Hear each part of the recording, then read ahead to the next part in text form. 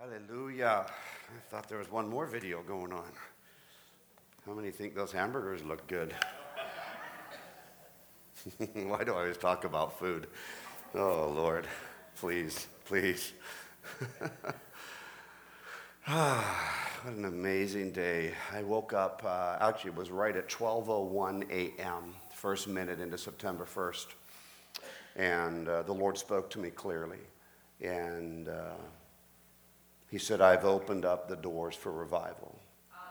It's time to step in. And I thought, okay, Lord, I thought we had stepped in. And I realized that you never stop stepping in to revival. That once you feel you stepped into revival and you camp out there and you hang out there, there's another step that needs to be taken and another step. And so I was just so encouraged even with what my son-in-law Chris shared today and during transition. I'm like, we're in revival. We have to understand that. But we have to understand that's not where we sit or stay. We have to continue on in it. We love to say we're camped out in revival. But the reality is revival is not a one-thing event. Revival means coming from dead, coming from something to something. And so none of us have attained the fullness yet.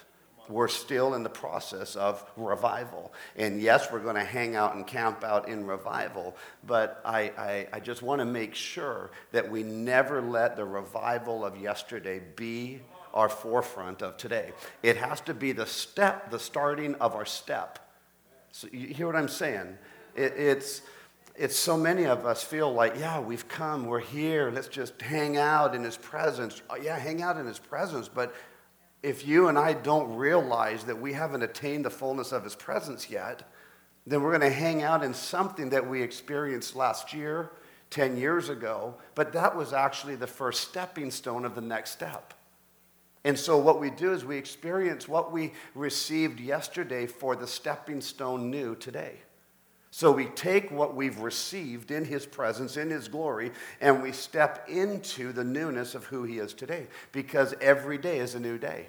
How many of you know that the number one passion that we must have as believers is intimacy and going after God?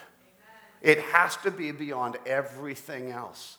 If it is not beyond everything else, then everything else starts to take away our number one passion.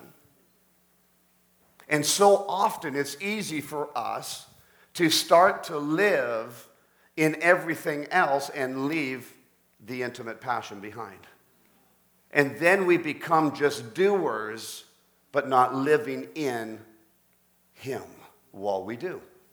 Then we become Marthas, which is great to be workers, but we lose the opportunity of Mary's at the feet of Jesus.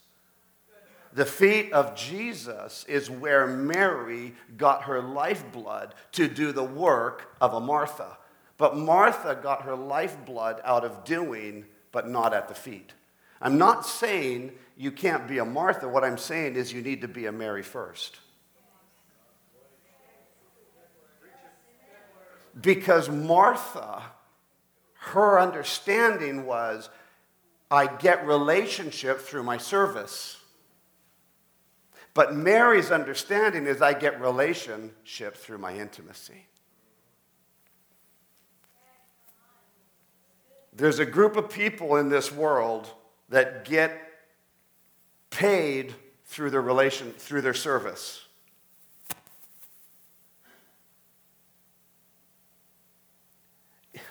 We call them prostitutes. And it's easy to prostitute God's grace and glory.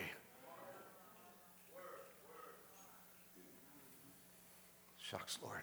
It's not in my notes. And the fire trucks go by. You hear the sirens.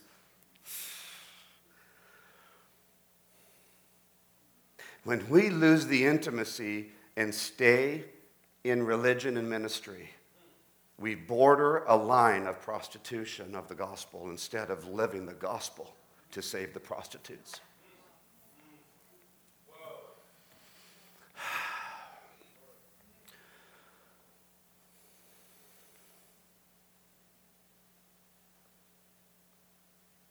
called as sons, adopted sons and daughters of the King. Every one of us is in some form of ministry. If you're not, find Jesus in your life. Ministry is not just what I do on a platform. I pray that this is the outcome of what my life is already. And so many ministers do the gift, but they've lost the relationship of the intimacy of the Father that actually gave them the gift in the first place. Many can preach a good message. Many can do signs and wonders. But the reality is I don't really believe God is worried about the signs and wonders. He's worried about the relationship. Signs and wonders to God are normal. It's not even a sign and a wonder. It's just kingdom, normality. We should not be worried of the signs and wonders. We should go after the creator of the intimacy. And his name is God, through his Son, Jesus Christ, by the empowerment of the Holy Spirit. Good messages are great messages. Praise God. We preach the word. I pray it's the word of God. But if I preach without a lifestyle of the worshiper, then in the eyes of the kingdom, I can be like a clanging gong. Even though the word will not come back void, it will always be life to people, even if it comes from an individual who might be in sin. And as I was praying and processing, a few things during worship came up into my mind. And I thought, if you get restored back to ministry, now ministry is not just the platform. You hear what I'm saying? I believe that if you're a leader in ministry and you're ministering as a leader, as there's double honor, I believe there's a greater accountability if you are a leader in ministry than if you are not a leader in ministry. It even says, heaven forbid, basically, if you teach my children the wrong way or the wrong path, what does it say? It'd be better for you to have a millstone tied around your neck and thrown in the ocean. In other words, it'd be better for you to die or drown than to teach our children the wrong way. And so many times our gift has overwhelmed us in so many ways that we forgot the importance of the intimacy of who God is, and that we have to first go after the intimacy of God before our ministry. And then as I've been praying and processing this in my own life, I've been praying this process for years, and we've been helping people, not just in ministry, but just regular people get restored back, and even people get restored back into the ministry. And then just a few weeks ago, a light came back on in my head as I was reading restoration scriptures, and I realized, hold it, God, you actually didn't say we're restoring people back to ministry. That whole context of the scripture is restoring back to relationship with you. And so the reality is it has nothing to do with ministry. It has restoration back to God. And when you're restored back to God, then I believe a door might open, but you will be humbled at that point. We used to try to put a time frame in the old denominational group I was. A certain sin took this many years, another sin took this many years, and this sin you never got back into ministry. And I don't agree with that. I believe every person, every situation has a different gravity, but the gravity is decisive on your intimacy and your forgiveness back and restoration to God. Of course God has forgiven you, but are you restored back to Him?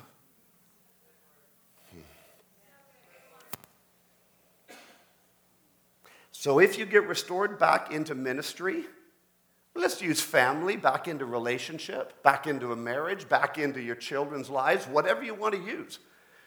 If you get restored back into that ministry that you carry before restoration back to God, then your ministry in reality is without God.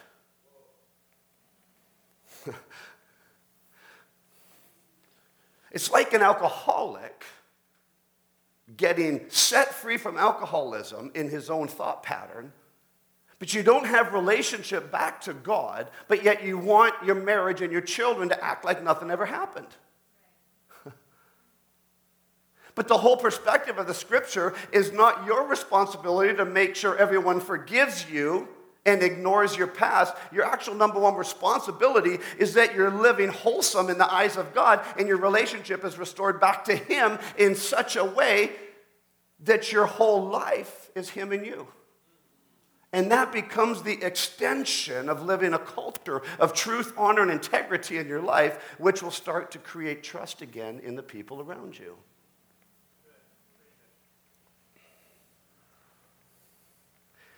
If you expect to be restored back into your ministry or your family or your children or whatever, your marriage, and you expect to be done, do that, you will expect everyone to forgive and restore you immediately.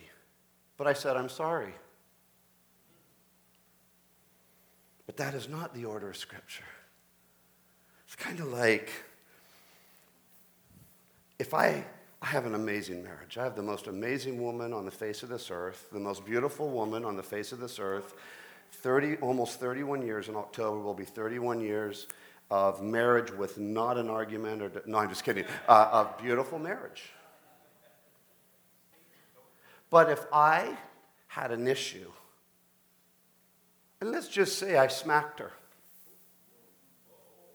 and then I said, I'm sorry, oh man, I'm sorry. And then I do it again. And then I'm like, oh, I'm sorry. I'm so sorry. I love you. Bam. Oh, I'm sorry. I love you. Bam. Oh, I'm sorry. I love you. Bam. Oh, I'm sorry. I love you. Bam. How many of you would expect her, every time I say I'm sorry, to step back in to unconditional love with me?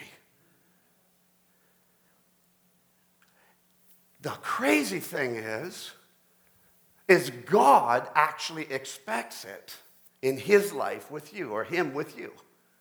So God, through Jesus Christ, has already forgiven you before you hit or before you did something. But the reality is as you get restored truly back into that relationship with God, you stop the pattern. You stop the cycle, because God doesn't have that pattern and God's kingdom doesn't have that cycle. In restoration, what it means is changing the direction. That's what restoration means. Changing something from what was into something that is to be. And so true restoration in our own lives and our own marriages is literally about, if I'm in restoration, it's about me changing me with God, not about what I expect you to forgive me about. It has to be fully between me, the perpetrator, and God. That's my number one focus. That's my number one drive. And I will guarantee you, I'm covered under the blood of Jesus Christ in it. But sometimes we use covered under the blood a little too much. Bam! Oh, I'm sorry, covered under the blood. Bam! Covered under the blood. Bam! Covered under the blood. Bam! I don't believe the blood is covering you at that moment in time, because you are willfully choosing to sin. Nowhere do I find in Scripture where it says, you know what? You can willfully choose to sin all you want and the blood has covered it. That's called a greasy gray slope that has gone so far past truth.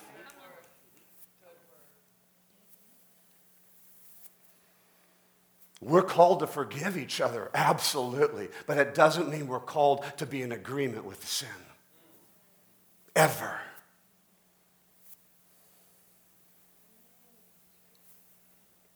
What else did I write during worship? Many tried to get restored back to the relationship with the family, or back to ministry, or back to the relationship they destroyed with their children. They say they're sorry and they expect it instantaneously. But God first. And then we humble ourselves and we show people that we are truly repentant and worthy of trust again. See, I can't expect my wife to trust me. If I do, or if I expect to have all control over her, then I'm going to pull out the Scripture, women, wives, submit to your husband.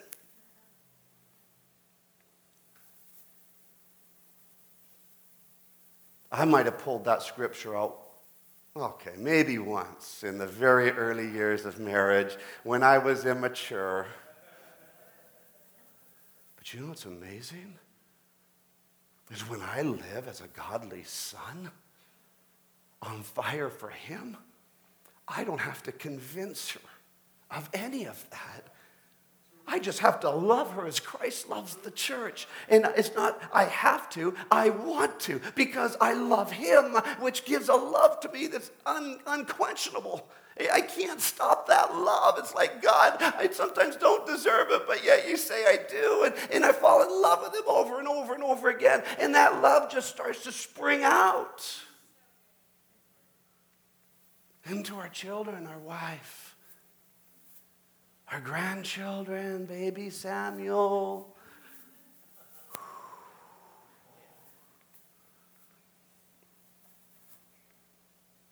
Sometimes we restore people too soon back into ministry. And we need to make sure they're restored back to God. And then sometimes I think we've taken too long.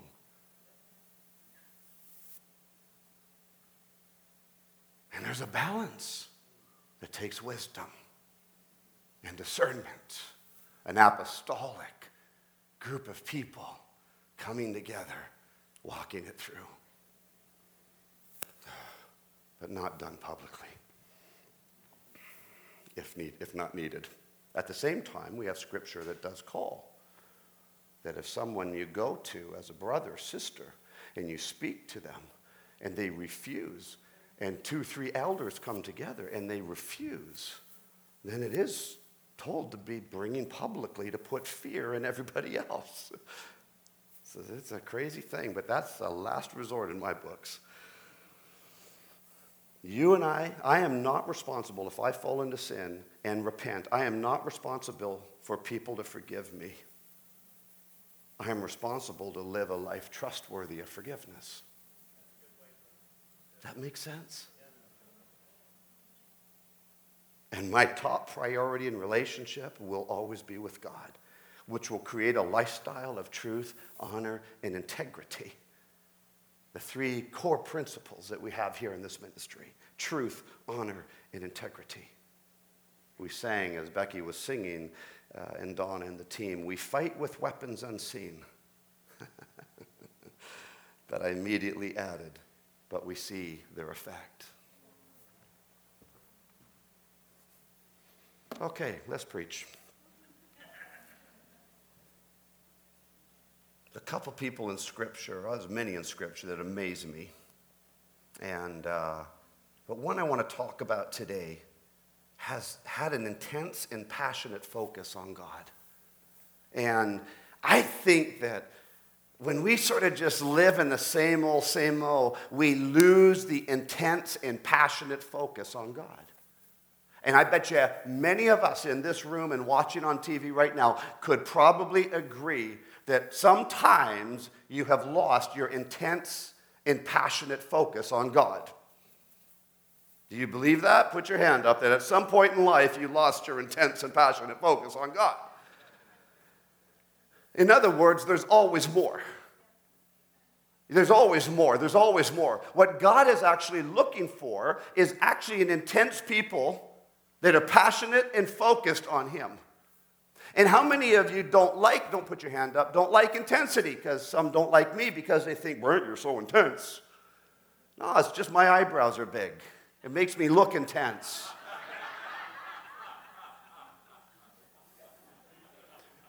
You looked at me, but you didn't acknowledge me. I'm sorry. My eyes were looking around, and I was probably thinking about something else. You didn't give me a hug in the church today. I'm sorry. I'm like...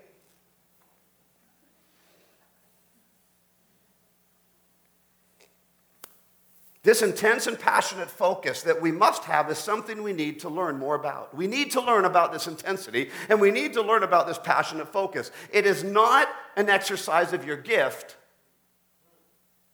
It is an increasing of your relationship with God.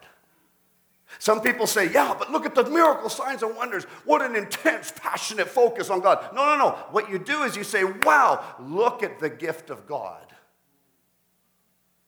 But intense and passionate focus on him is really seen between you and him.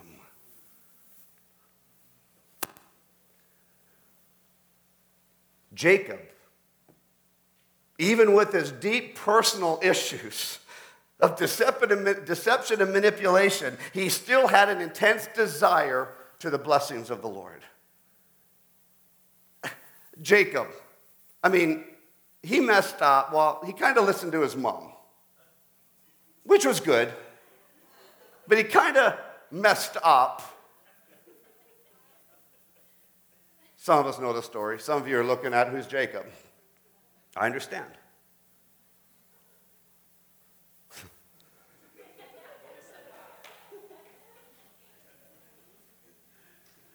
I'm going to explain something here in just a moment.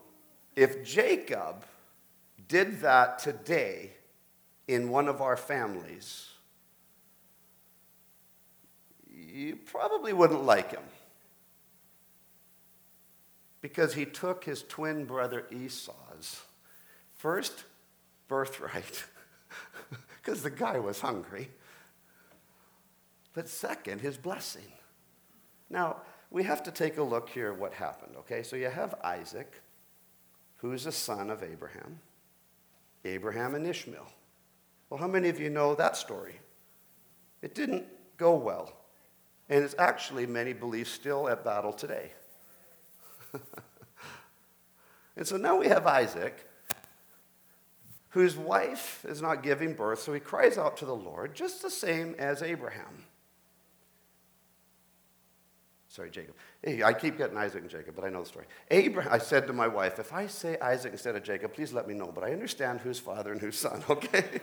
It's like me, John, and Paul. When I talk about John, sometimes it's like, no, that was actually Paul. Oh, no, Paul. Oh, that was John, We're human. That's what grace is for. You know my heart if I put the wrong name in there. So you got Abraham and Sarah, who couldn't have babies. So Sarah opens up the opportunity for a maidservant and has a baby with the maid. Abraham has a baby with the maidservant. His name is Ishmael. But then God opens Sarah's womb and has a baby. His name is Isaac. Now, Sarah is concerned. I'm paraphrasing majorly, but trying to apply it for today. Well, Sarah is a little concerned that the maidservant, son Ishmael, who's the firstborn, might get the inheritance. And so in the long story, there's a separation, a division, and that's at battle today. There's another massive religion today that believes they are from the tribe of Ishmael. So now we have Jacob. No, Isaac.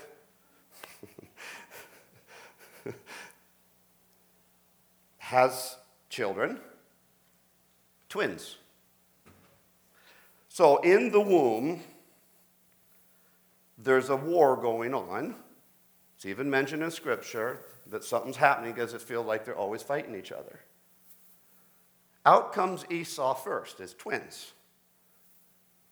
But hanging on to the heel of Esau is Jacob.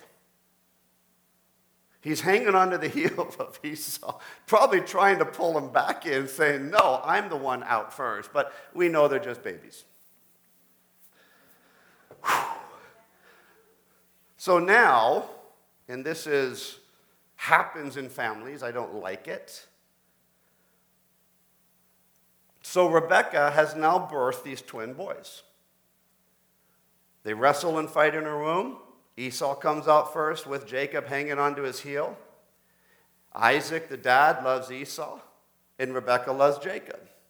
I don't like that in families.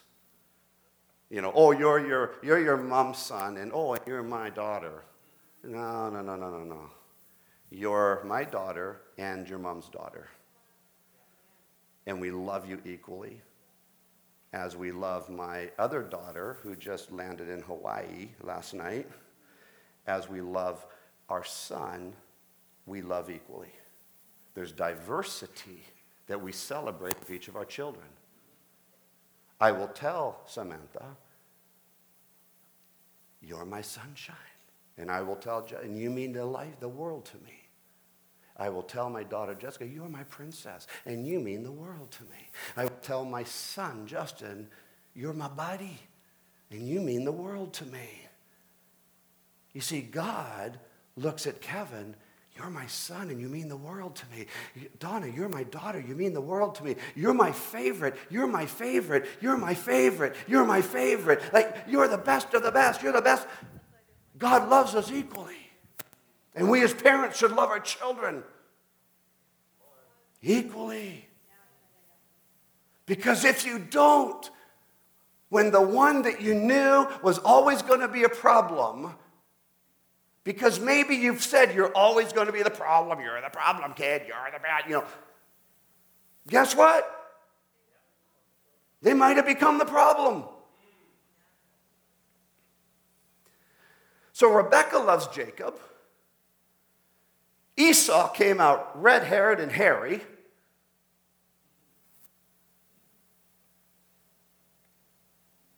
Rebekah loves Jacob. But Esau was loved by Isaac. So Sarah, in her jealousy, asked Abraham to send asked Abraham from the maidservant to send the maidservant away. And now we come, so the grandparents had problems with their two boys. It created a real big problem that's going on today. Now the sons have problems with the boys. And I'm saying this for a reason. When we take a look at this life of Jacob, he doesn't deserve what God planned for him. But yet God said, yes, he does. But there's a process in the ability to grow, to become the leader of nations. There's a process. That's what I want to go over. So now we go to, so Jacob ended up going to another town that was related to his mom, and he wanted to marry. He fell in love. How many of you know the story? He worked 7 years. On his wedding night, he woke up the next day. It ended up being the sister had snuck in, and he ended up sleeping with the sister Leah. And he's like, whoa, what happened? So he had to work another 7 years. So it was a 14-year process to humble this guy. He went through a season to really go after God. He got cheated himself again. But he still went after God. Just because God has forgiven doesn't mean everyone else forgives you immediately. You can forgive, but it doesn't mean you trust. This is what I'm saying. We're called to forgive each other, but it doesn't mean that you instantly trust them again. Does that make sense? Okay. So, chapter 32 of Genesis and 33, we're not going to go through it. I hope I'm getting this across the way I want to in my heart.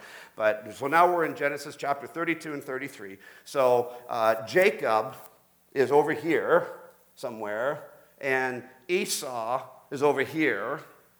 Jacob has his birthright and his blessing from Isaac. Esau is doing his thing over here. Jacob is getting restored in his process over here. Okay? But in chapter 32 and 33 of Genesis, something starts to happen where Jacob has to face one of his greatest fears. Or one of his greatest dangers, literally his life. It's called his brother Esau.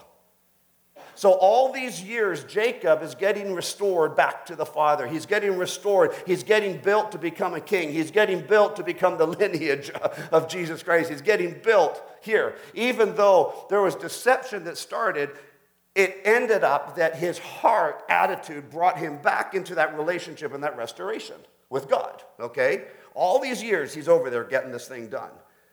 But now he has to cross through Esau's territory. And he knows that there's one person that has the right to kill him, it would be his brother Esau. You see, just because he was restored back to Christ did not give him the expectation that everybody else has to forgive him.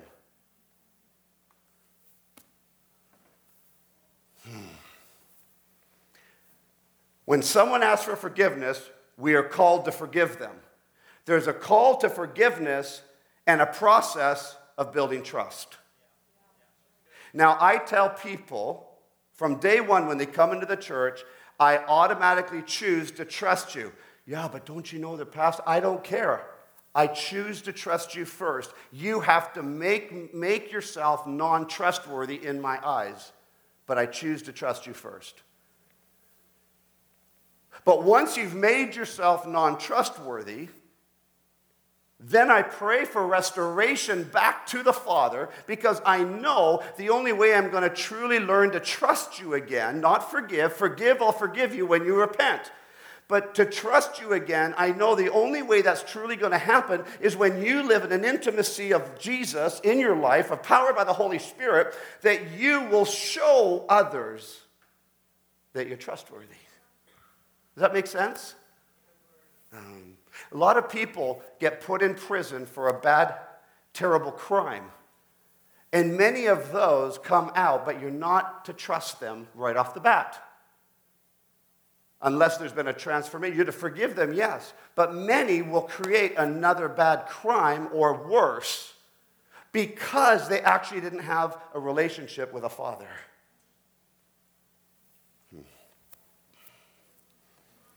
So in Genesis chapter 32 and 33, now Jacob's moving his whole group, his whole family, and he knows that God has forgiven him, and he's gone into a state of humility in his own life. But he doesn't know about his brother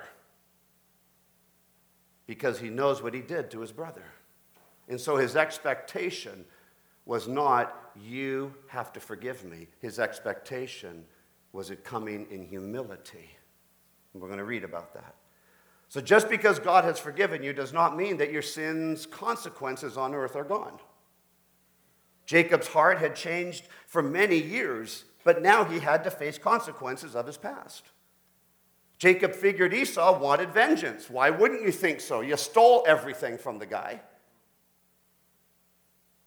Many people at this point would say a quick prayer, then try to figure it out on their own ability. And some would even say maybe not even say a prayer, but you know what? If you don't forgive me, you're out of my life. And maybe even speak poorly about the person that didn't forgive them. But it's not a matter that someone maybe didn't forgive you, it's that they just don't trust you right now. Some would say, well, it's all washed under the blood. Yeah, your restoration back to Jesus is washed under the blood. But your expectation to an unsaved world that has no washing of the blood on them is a different story. Some nowadays would continue on. No. Hey, I know I did bad. I know I did wrong. It was in the past. I'm all forgiven. It's done. It's finished. I'm all forgiven. But if the pattern has continued, if I have been violent to my wife over and over and over again, I cannot expect her to forgive me instantaneously when I say I'm sorry. I have to realize there's a process that has to happen in my own life to be true restoration. And that true restoration means that I actually change, not her. Restoration is about you and God. And once you and God are back into restoration, then everything else starts to happen. I told you how many years he worked. 7 years. Then 7 more years. It was a process. We need to see God as our only hope. We need to keep pursuing God until the answer comes. It was this kind of focus and passionate faith that attracted the Lord to Jacob. What was the outcome of this passion? God sends an angel to visit him. So now he's on his way. He's scared spitless about his brother Esau. But yet he knows he's restored with God. He's gone through a process of restoration with the father, but he's still scared. He's fearful about Esau because he doesn't know how Esau is going to respond, because honestly, in the context of what he did to his brother has the right to kill him and his family and take all his inheritance. And so here comes Jacob with a little bit of intrepidation towards his brother. Look at Genesis chapter 32, starting in verse 24. Genesis 32, starting in verse 24. Then Jacob was left alone, and a man wrestled with him until the breaking of the day. It's neat when you study that word man, you notice it's capitalized. Some supernatural being like an angel. Wrestled with him until the breaking of the day. Verse 25. And now when he saw that he did not prevail against Jacob, he touched the socket of his hip, and the socket of Jacob's hip was out of joint as he wrestled with him. That's just a little unfair. Here he's wrestling an angel. And the angel and Jacob are going back and forth. This Jacob was powerful. He had the favor and the blessing of God on his life, and he's literally wrestling one of the angelic realms. And so the angel wrestles him all night and realizes, man, I'm not winning this guy. This guy's got something supernaturally powerful. And so he reaches down and he touches the hip. A little unfair in a fight, but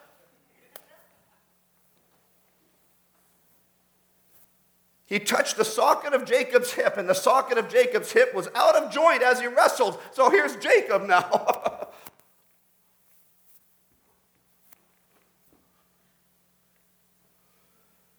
Verse 26. And he said, let me go, for the day breaks. The angel says, let me go, for the day is breaking, and it's a new day. But Jacob said, I will not let you go unless you bless me. I didn't fight with you all night for no reason. I'm fighting for the blessing. Sounds greedy, but I want you to know I'm not fighting with any one of you or anyone on this earth. I am fighting for the blessing of God in my life, in my marriage, my children, and in our ministry. I'm going after it, people. I will not let you go until you bless me. Most people would see this as a selfish motive, but we need to understand the persistent drive that Jacob had. We need to have that kind of a persistent drive. No matter what war is around you, no matter what war you're in, go after the blessing of God. Go after the favor of God. That is the answer for you. It will give you the ability to forgive everyone.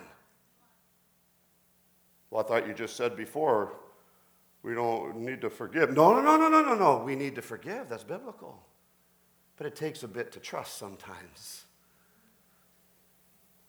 But true forgiveness is looking for the open doors to build trust. True forgiveness is not saying, I forgive you, but I'll never have anything to do with you ever again because you're a dirty rat. Oh, yeah, that sounds like you forgave him.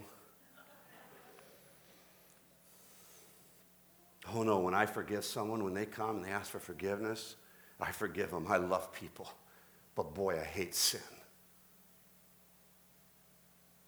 We need this persistent drive. It's not selfish. It's expected and desired by God. God is looking for the people that have a persistent drive after his favor, after his blessings, after the truth of his word in their lives. He's looking for those people. But Jacob says, I will not let you go unless you bless me. Genesis 32, verse 27. And so he said to him, what is your name? He said, Jacob. And he said, your name shall no longer be called Jacob, but Israel. For you have struggled with God and with men and have prevailed. Then Jacob asked, saying, tell me your name, I pray. What a bold guy. And he said, why is it that you ask about my name? And he blessed him there. So Jacob called the name of the place Peniel. For I have seen God face to face, and my life is preserved. See, he was fighting this angel, but he knew that God could take him. It could have gone another way. But he thanked God for preserving his life. The response to Jacob's persistence resulted in a name change. And this happened during the pursuit of the blessing. The more we go after the blessing, the more your name is changing in the supernatural. The more you go after the favor and the blessing of the Lord with the right heart attitude as a true son, as a true daughter, the more authority and the more power you will walk on this earth. And you will walk in blessing and favor. And people will get upset at you. They'll get jealous at you. How could you afford that? How could you do that? How could you buy that? And I'm going to look at them and I'm going to say, it's called the blessing and the favor of God. God's looking for the ones that are worthy to be walking in his presence, in his glory, in his blessing, and in his favor. But I guarantee you, you won't be worthy of walking in his blessing and favor unless you first live in his presence. His presence. His presence. Because in his presence, there is no sin. It's a beautiful thing. There's no sin in his presence. So the deeper we're in his presence, the less sin will be in our life. Not signs and wonders. Not the gifts. Those are gifts. A sinner can use a gift, and a believer can use a gift. But his presence, in his presence, you don't care about your gift. In his presence, you don't care if anyone sees you up here preaching on the platform. In his presence, you're not worried on whether you're going to get promoted or not promoted. Because in his presence, that is your promotion. Your promotion, my promotion on this earth is by the death and the resurrection of Jesus Christ. My hairs are up on end right now. It's such a presence. By the presence that Jesus Christ pulled himself from to die on this cross. Rise again by the presence of the promise of the Father, his Holy Spirit in our lives. That presence that I'm talking about is not about taking someone out that did wrong. It's not about backstabbing and condemning someone behind their back. It has nothing to do with that. It's not the hard attitude that I will never forgive you. That is not the presence I'm talking about. It is actually not about anyone around you. It's about you in God. That's it. It's not about letting some addictive drug or excessive alcohol, whatever it is, come into your life on a regular basis, or pornography. It's not about that. It's about the presence being so powerful that you have no desire to find another drug. The only drug you desire is the presence. Are you calling the presence a drug? Every other drug is a false presence. Why do you go get high? Why do you drink excessively? Why do you do this? Because you're looking to drown sorrow. You're looking to get out of whatever it is you're in. And it's become this presence of a drug or an alcohol or whatever it is. It's become a presence of pornography. It's going to become a presence of issue. It's become a presence of sin. But the presence of God is the answer to every other presence that could be possible on this earth. And the neat thing about God that I don't understand, and maybe one day in heaven I'll ask him to teach me more about it, and every time I've asked him that here on earth, he says, I am teaching you about it. It's called unconditional forgiveness. That's hard. What does that look like? How do I forgive people that offend me or that have hurt me or that have stabbed me or that have done something? How do I forgive them, God? It's in his presence. Because the more I get into his presence, the more I don't want to go on social media and slam things. The more I get in his presence, the more I just want to stay hidden in his presence. Even if my name gets brought up falsely, I just want his presence. I'm just after his presence.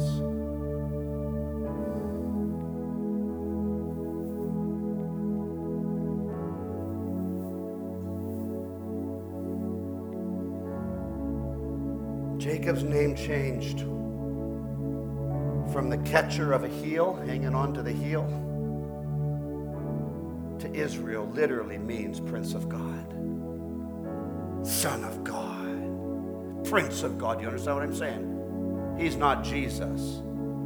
You and I are sons of princes or princesses of God because we're adopted into the family of God through the blood of Jesus Christ. It's the only way you can get into the family of God is to believe on Jesus Christ as your Lord and Savior. It's the only way. Your good works aren't going to get you there. You have to believe in Jesus Christ as your Lord and Savior. Jacob limped the rest of his life. He was injured in the encounter with God. The encounter was so real, it actually injured him physically. That was the cost for his persistence. It cost him a little more because he went after the blessing again. First, it was the blessing of his own earthly father, and he stole it from Esau. But now he has a new father in his eyes, and he's asking for the blessing, and it cost him a little bit. Genesis 33, verse 1 to 4. And now Jacob lifted his eyes and looked, and there Esau was coming. And with him were 400 men. Yeah, if you've been living at least 14 plus years after stealing everything from your older brother, and you probably didn't have text messages and messenger to get back and forth with him, and you hadn't seen the guy or talked to him, but you heard rumors of his anger and rage against you. All of a sudden, you're now face to face, and here you are with your wives, with your kids, with a few of your sons and your animals and stuff. And here is your brother who you know has the right to kill you, but he's got 400 men coming towards you. Retreat! Retreat! No, that's not Jacob. What does he do? He divides the children amongst Leah, Rachel, and the two maidservants. And he put the maidservants and their children in front, Leah and her children behind, and Rachel and Joseph came last.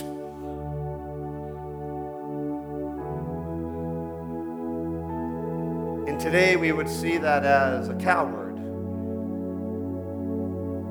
But in biblical days, he was saying, everything I have is yours.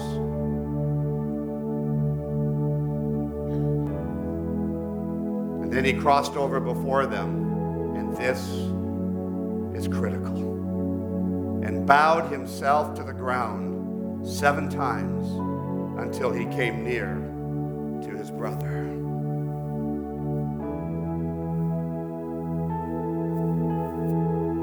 Everything I own has gone before someone who has the right to take me out, who I've hurt tremendously. The victims of my failures. I don't threaten the victims to be quiet. I don't go after them. I literally give everything I own in front of them, and I come down and I bow. It doesn't mean I'm worshiping them. What it means in the battles of war is that you have the right to take my head off, and walks a little closer and then goes down, and then walks a little closer and then goes down. and walks a little closer and then goes down.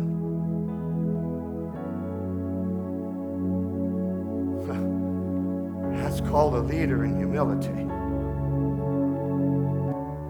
And I do that to my sons, my daughters. I look at you all and I say, I preach the message of Jesus Christ, the gospel, but there are so many times I feel unworthy to do it. And I go before my Lord and Savior on the floor. And I look at my wife. I will go before her on the floor, head down. I will look at my sons and my daughters, and I will go before them with my head down. It's not only if I make a mistake, it's just hopefully the lifestyle I choose to live to our children and grandchildren. Because I'm not higher than them. I'm not bigger. Well, I am a little fatter, but I'm not bigger than them. I'm a father to raise up champions that are going to do things I could only dream of in my wildest imagination. At some of the angelic encounters I've had, I've even wrestled for the sake of a son in the Spirit.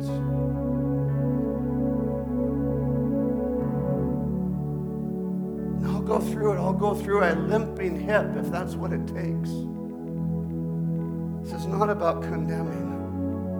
This is about forgiveness. This is about you and me leaving this place with something changed in our heart than when we came in. Because if you come to church and something doesn't change in your heart, find another church or open your heart. Yeah, I didn't get nothing out of Windward Ministries, church. It's not my responsibility for you to get something. It's your responsibility to receive something. And that has to come from God, not a man or a woman, but from God. And Heike said that her passion is to, with her team, to raise up women to come alongside the men. I just want to clarify something here. Our passion is that women can raise up so men can come alongside the women. I can't do what I'm called to do without my wife, my daughters. I'm not better than her. Are you kidding me? As soon as I think that, then I don't bow to get my head cut off in front of her. I'm not better. We're co-equals and laborers in the kingdom. But I will guarantee you, when men and women work together, there's an established power and authority that has to be in the church. This whole macho thing is ridiculous. But this whole women's lib thing is just about as bad. Sorry. I grew up in women's lib. Beginnings of it. Oh, I wasn't a women's libber, but I just grew up when it started. Equal rights, equal rights. No, actually, you deserve more than equal. My wife deserves more. She's not equal rights with me. She deserves more. She caused her a lot more pain to have our 3 children than it did me. I just watched the first one of that and I thought, okay. My part in getting her pregnant was fun. Her part in birthing was another story. You know, I'm like, okay, Sharon.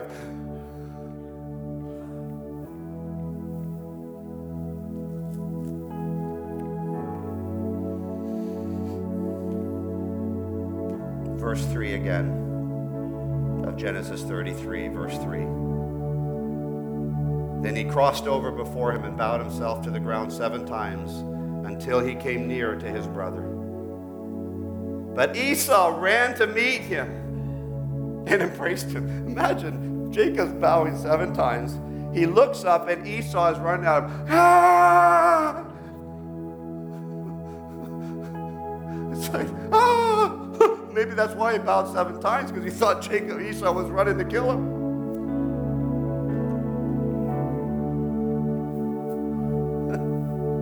But Esau ran to meet him and embraced him and fell on his neck and kissed him, and they wept together. Something had happened in all these years. It's a beautiful thing. That's called restoration. But it only happened, I believe, because Jacob went after God first before the expectation of Esau to forgive him. And somewhere along the line, the favor that came on Jacob and the blessing that came on Jacob, somehow, somewhere along the line, we don't know for sure, but somehow Esau must have gone after God too. Jacob found favor with Esau. Why? Because the power of the blessing and favor that came upon Jacob's life after his encounter with God and his name change was so powerful that it will affect the people around you. When I say go after the blessing, it's not money. It's not wealth of this world. To go after the pure blessing of God starts with a man named Jesus Christ. To receive him into your life. It brings you into, it opens a door for you to be brought into an encounter with the Father. The blessings of God are his Holy Spirit being poured out upon us. The true blessings and favor of God are not about money, even though it can include that, but money to God is not important. He owns everything anyways. The most important thing to God is relationship and intimacy with him. That's why he created Adam, and that's why he gave Eve to Adam.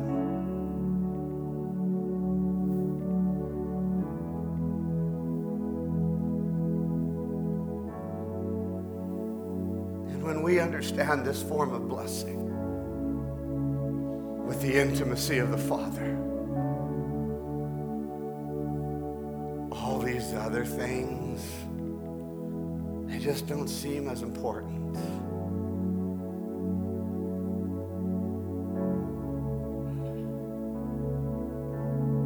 Because the most important thing that has to be in our life is you with him.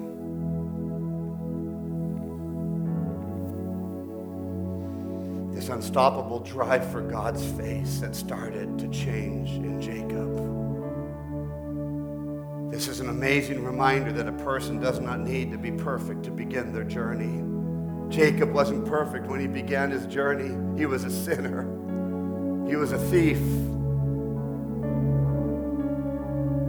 a liar. But he served time and humbled himself. None of us are perfect to start the journey, and none of us are perfect to be in the journey. But I will guarantee you that journey should make us perfected in him. But what the most important part is our pursuit after God's heart, because that's what will perfect you. It's what will perfect me. Our heart's desire needs to know more God. We must follow God without distractions.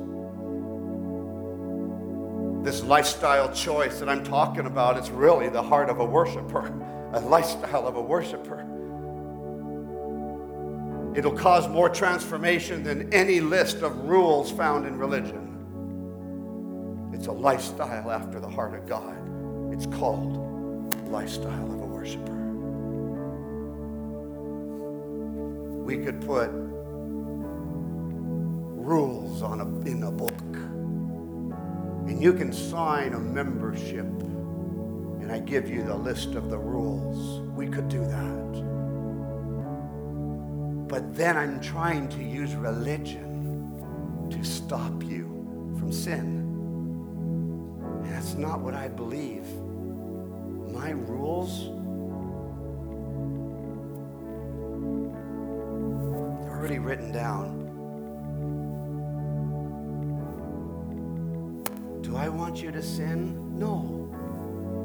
But I pray that we can teach you a lifestyle of truth that will be the ability for you and I to say, devil, get behind me. Because I just want more of you, Father. Let's all stand. Some of you here this morning watching on TV right now could have a bit of Jacob in you, and you could have a bit of Esau in you.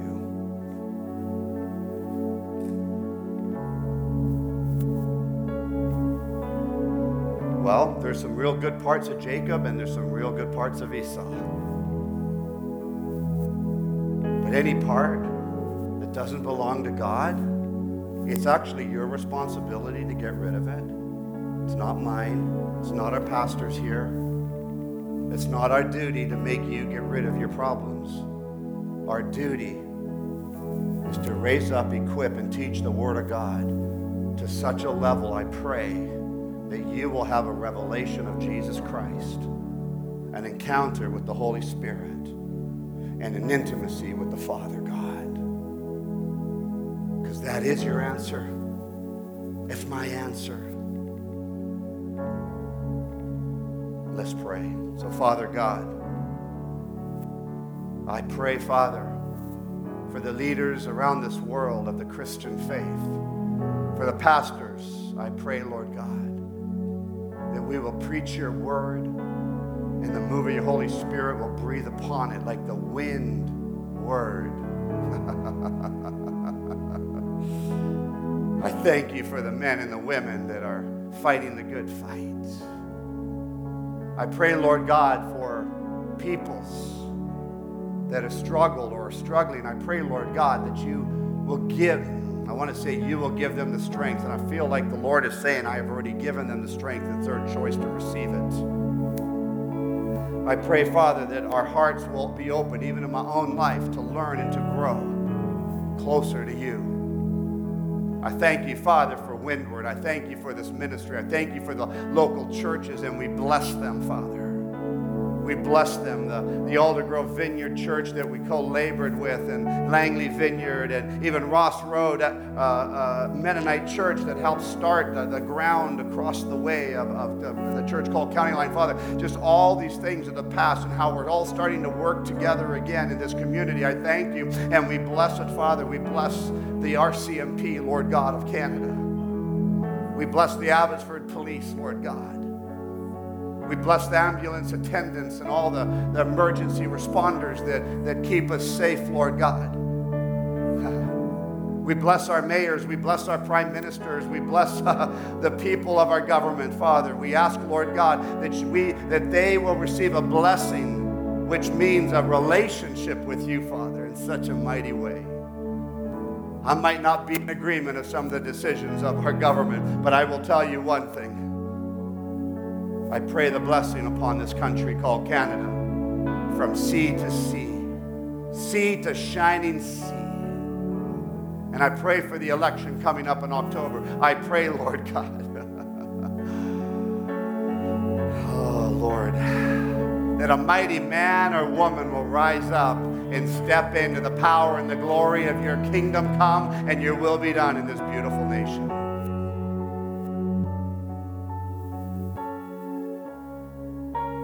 And if that's our prime minister, I ask for the encounter with your presence, Father. Yes, Lord. I pray for the ones in here I feel in my heart that have been devastated and hurt by past relationships that have failed, marriages that have failed, by leaders that have failed. And I ask, Lord God, that we will forgive to set us free and set them free. I forgive, Father, men and women that have hurt us, blasphemed us. I forgive them, Lord. I'm not in agreement with the sin. I just forgive them. And I pray here today that we will forgive ourselves and we will forgive the ones around us. As we go after you and your kingdom come and your will be done in us on earth as it is in your heavens. Because you have blessed us and given us this day. And you have blessed us with our daily bread. And you lead us from unrighteousness. And you lead us into righteousness. You lead us from it because you lead us into it.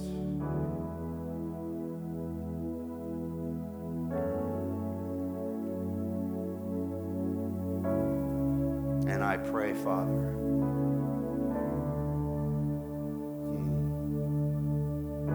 any sickness in this room, get out in Jesus' name.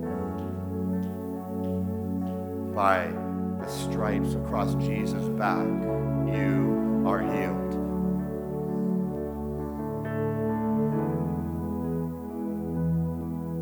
Any deception, out in Jesus' name.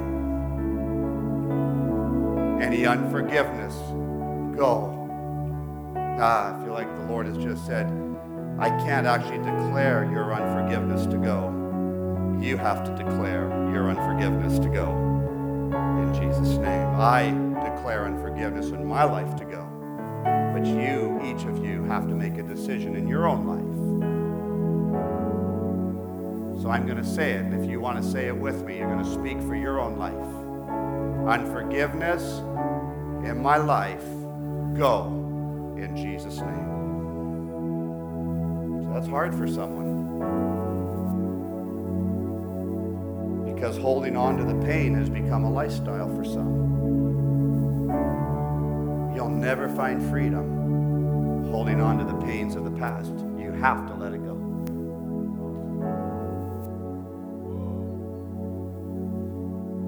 Release it in Jesus' name.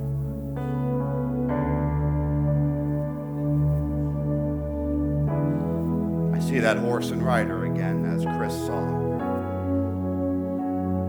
There's still the one up on the top of the building, but there's a whole bunch running around the field and around this building.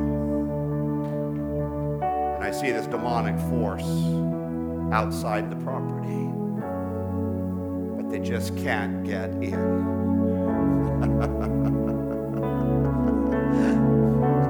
And so I just hear the scripture over and over again. As he sits on the throne, he laughs at his enemies.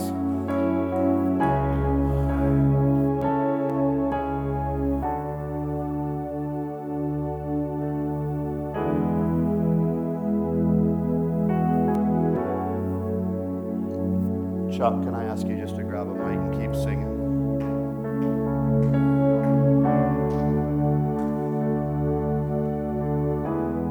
If you need to go, you can go, but I just feel we need to push in for a few more minutes here.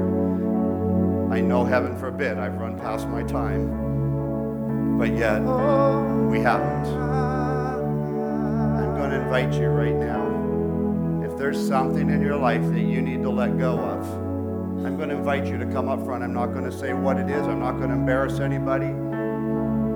At the same time, if you're so hungry in your life that you want more, you also can step up front here. I say this for a reason. Of course, you can stay seated or stand wherever you want. I'm just feeling there's something up here. And maybe you have a sickness. Why don't you just get up here and get rid of it in Jesus' name? Why don't we just go after this? Like forget the schedule, forget the time. The time is of the Lord's. But I will tell you, I will guarantee you as personal experience in my own life, when I forgave people in my life that I felt I could never forgive, but when I finally forgave them, it gave me a freedom. It gave me a new freedom that I want everyone to experience it. Some of you have experienced it. Some of you have experienced more than me. Experience more. Experience more.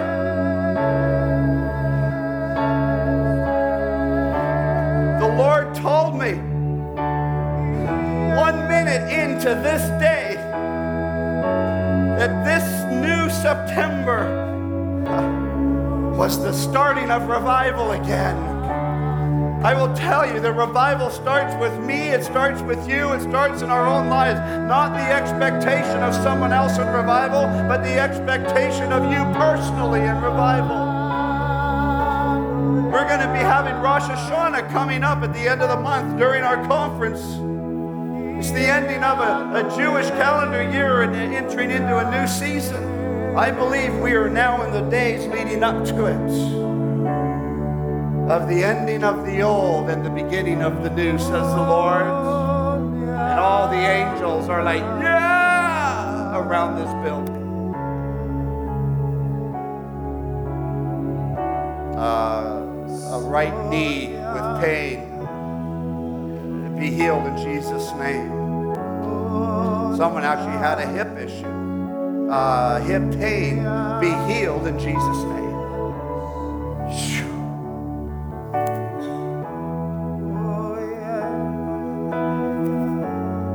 Cancers go, tumors go, bad kidneys be restored. Actually, no, the Lord says new kidney.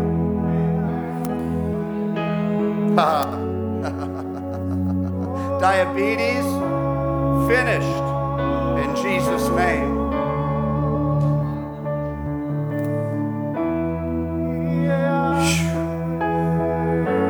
Tell you what, there's an open heaven. And the Lord, he kind of corrects me a little bit. He says, I opened heaven a long time ago. It's just our eyes have been too cloudy to see the freshness of it. It's just our ears have been listening to the things that have closed our eyes to see. And so I ask, Lord God, let our ears be filled with your glory, with the words of your words. And let our eyes see the fullness of what you have us to see. If you don't know Jesus Christ as your Lord and Savior, this is your day. This is your day. John 3:16 is clear. For God so loved the world that he gave his only begotten Son, that whoever believes, all you have to do is believe in the name of Jesus Christ, and you will be saved.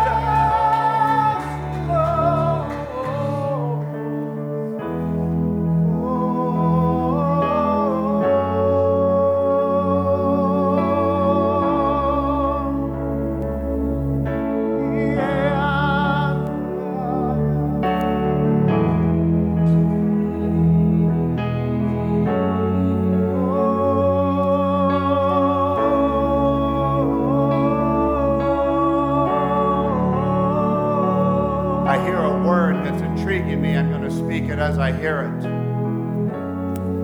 I'm entering you into the walkings of the Lord, says the Lord. I don't understand it. I'm entering you. It's not even good English. It's like right now, there's a push. Lord's saying, no, it's not a push, it's a pull. It's different someone pushing you as it is pulling you. Come here, Kevin.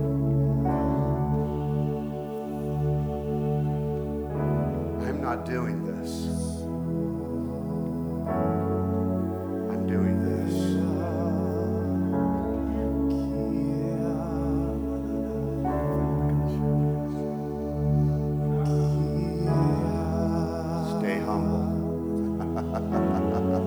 Shirt right there. Says that right across his shirt. He's not pushing us, he's pulling us. I feel like we're entering into the ways, the things of God.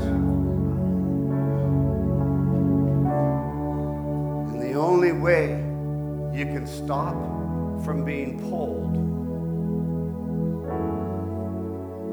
is by planting your feet and trying to break what's pulling you. And the Lord is showing me there's two ways you can be pulled, but each way you have to hang on to it. One, you can be pulled by God, but you have to hang on to Him. Or two, you can be pulled by Satan, but you have to hang on to him. Either way, it's your choice on who you're hanging on to.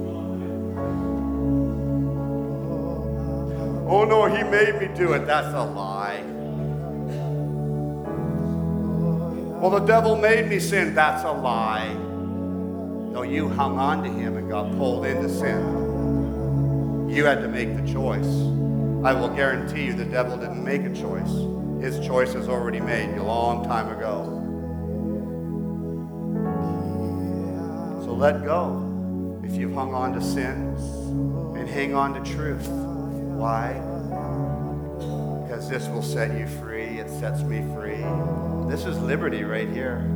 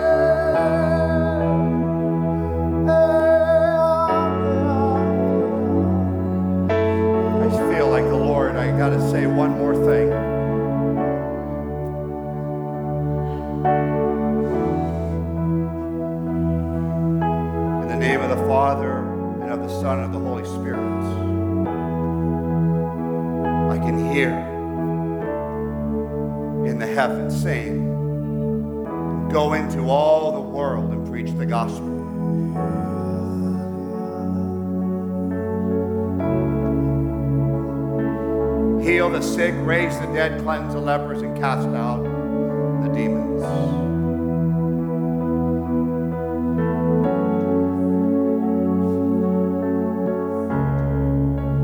First, starting with yourself.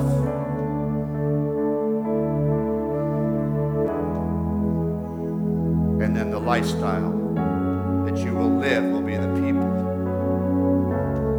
will be touched around you.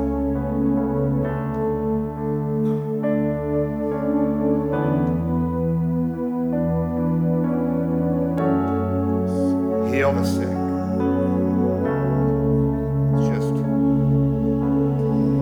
if you're feeling this moment right now, just put your hand on your chest.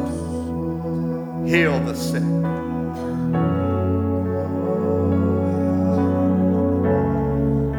Heal the dead and come back to life.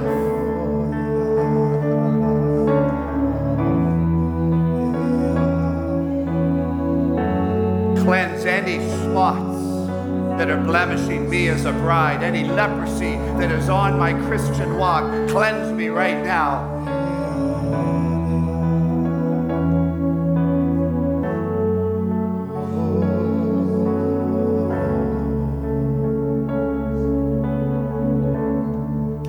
Anything that opposes you, God, is demonic. Take it from me. I want no opposition with you, God. Heal me.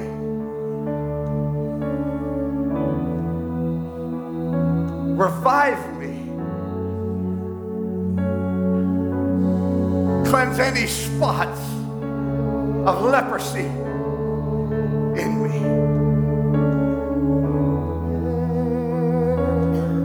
And anything that I think or do that opposes you, I bind it in Jesus' name.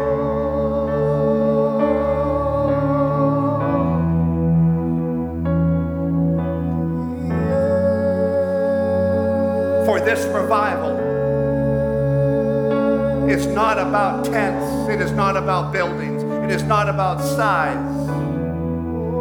This revival is personal. And then the Lord says, that's revival, says the Lord.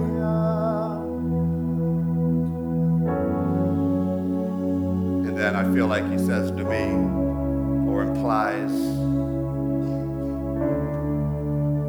that is what will fill the buildings of my church.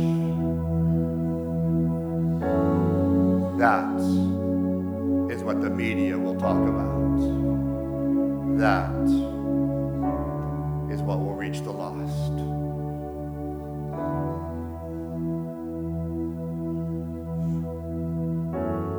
It's personal.